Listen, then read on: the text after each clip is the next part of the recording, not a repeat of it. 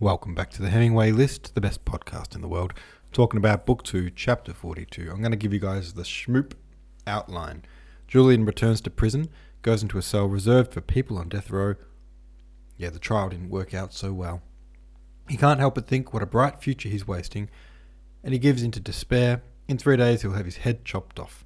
Matilda comes in and starts talking about his appeal, but he says he has no intention of appealing.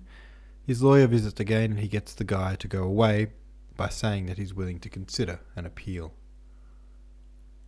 My discussion prompt was, after all that, he loves Louise again. Can't keep up with this guy. Swim, said the mumfish. She says, Julian says to himself, we have no idea where the Nile begins. This was true in 1830. John Hanning Speke discovered the source of the Nile on August 3rd, 1858. Well, there you go. And that was all the discussion we had about the chapter. I think everyone's ready to keep reading and finish this book. We're so close. We're so close. Today's chapter, let me just have a little look here. I think it might be a bit of a lengthy one. Oh no, it's not too bad. 5 pages. It's called Chapter 43. It goes like this. An hour later, as he lay sleeping deeply, he was roused by some tears he felt trickling down his hand. Ah, thought he, half waking, it's Matilda again, faithful to her theory. She wants to combat my resolve with tenderness. Bored by the prospect of yet another scene in the pathetic style, he did not open his eyes. The lines spoken by Belphegor as he flees from his wife ran through his mind. He heard an unfamiliar sigh. He opened his eyes. It was Madame de Renal. Ah, dearest, I see you again before I die. Can this really be happening? He cried, throwing himself at her feet. But, lady, forgive me, he added immediately, his sense returning. I am nothing better than a murderer in your eyes. Monsieur, I have come to implore you to appeal. I know you don't want to. Her sobs stifled her. She could not go on. Deign to forgive me. If you want my forgiveness, my darling, she said, springing up and throwing herself into his arms, appeal against your death sentence straight away. Julian smothered her with kisses. Will you come here and see me every day for those 2 months? I swear to you I will. Every day unless my husband forbids it. I will sign, cried Julian. Heavens above, you forgive me. Is it possible? He folded her in his arms. He was in ecstasy. She let out a little cry. It's nothing, she said. You are hurting me. Ah, your shoulder, cried Julian, melting in tears. He drew back a little and covered her hand in fervent kisses. Who could have said that this would happen when at last I saw you in your bedroom in Verrières? Well, who could have said that I would write that infamous letter to Monsieur de la Mole? You must know that I have always loved you, that I have never loved you, anyone but you. Can that be so? Cried Madame de Renal, ecstatic in her turn. She leant over Julian, who was now on his knees before her, and for a long time they wept together in silence. Never in his whole life had Julian had a moment to compare with this. Much later, when they were capable of speech, and this young Madame Michelet, said Madame de Renal, or rather Mademoiselle de la Mole, for I am really beginning to believe that strange story. It is only true in appearance, said Julian. She is my wife, but not the one I adore. Interrupting each other over and again, they succeeded with great difficulty in telling each other the things they had not known. The letter sent to Monsieur de la Mole had been composed by the young priest who directed Madame de Renal's conscience, and then copied out by her. What horrors religion has led me into, she exclaimed. And even then I toned down the most frightful parts of the letter. Julian's transports of joy showed how thoroughly he forgave her. Never had he been so wildly in love. But I think still of myself as a pious woman, Madame de Renal assured him, as their talk continued. I sincerely believe in God. I believe too indeed that it has been proved to me that the sin I am committing is frightful, but the moment I see you, even after you fired off 2 pistols at me, at this point, despite her protests, Julian covered her with kisses. Let me go now, she continued. I must talk to you sensibly, darling, for fear of missing things out. From the moment I set eyes on you, all sense of duty evaporates. I am made up of nothing but love for you, or rather, love is too feeble a word. I feel for you what I ought to feel only for God, a mixture of respect, passion, submission. Really, I don't know what it is you inspire in me. If you ask me to stab the jailer, the crime would be done before I had given it a thought. Explain that to me clearly before I go. I want to see right into my own heart, for in 2 months we must leave each other. But as to that, do we really have to part? She asked, smiling. I take back my word, Julian cried, rising to his feet.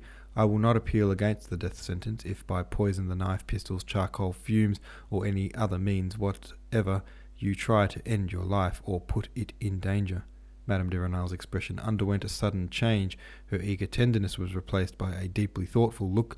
Yet if we were to die just like that, she asked at length, who knows what we would find in another life?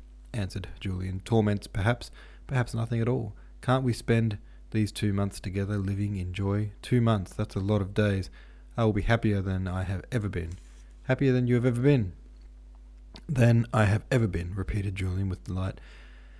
And I say to you what I say to myself. Heaven forbid I should exaggerate. Your saying it constitutes a command for me, she said, with a timid and melancholy smile. Very good, then. Swear on your love for me, my dearest, to make no attempt on your life, direct or indirect.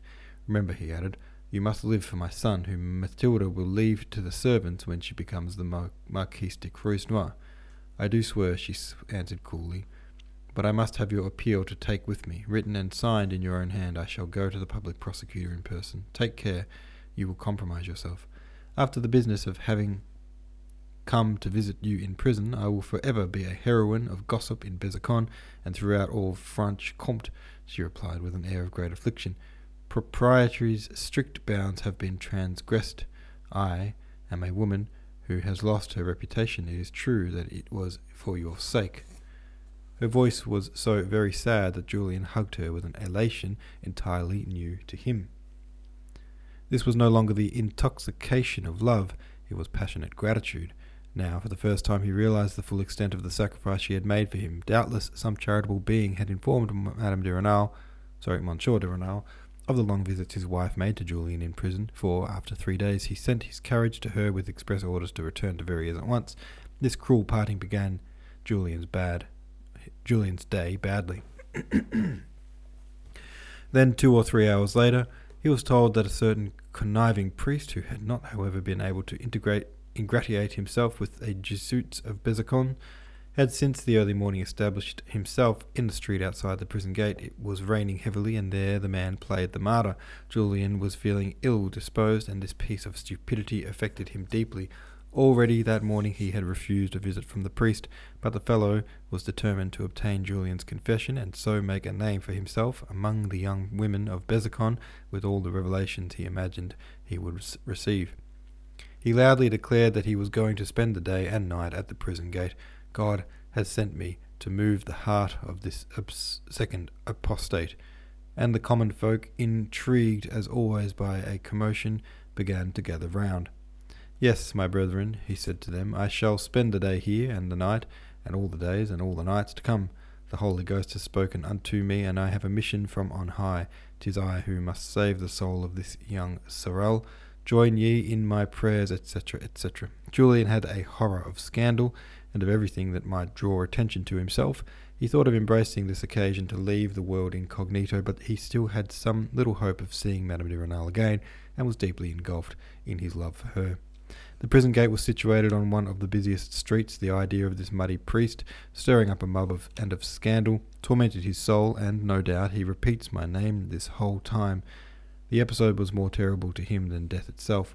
2 or 3 times, at hourly intervals, he called one of the turnkeys who was devoted to him to send to see if the priest was still at the prison gate. Monsieur, he is on both knees in the mud, the turnkey told him on each occasion. He is praying out loud and saying litanies for your soul.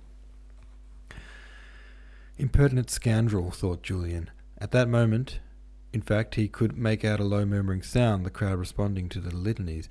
To crown his irritation, he glimpsed the turnkey moving his lips, repeating the Latin words. They am beginning to say, the turnkey added, that you must have a most obdurated heart to refuse the succour of this holy man. O my native land, how sunk in barbarism you still are, Julian cried out within himself, carried away by anger, and he went on thinking out loud, without bothering about the turnkey's presence. That fellow wants to get in the newspaper, and this is his way of doing it. Ah, damn provincials. In Paris I wouldn't be forced to put up with these vexations. There they know more about charlatanism "Have this holy father come in," he said to the turnkey at last, and great beads of sweat trickled down his brow. The turnkey made the sign of the cross and went out joyously.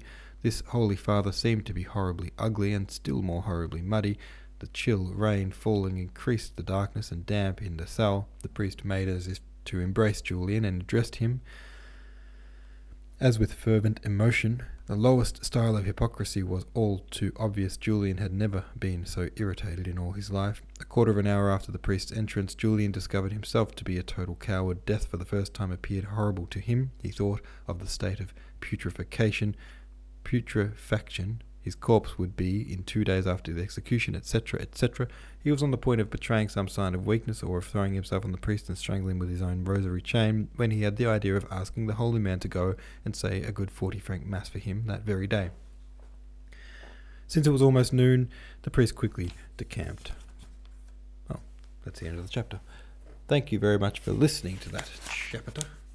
I'll see you tomorrow.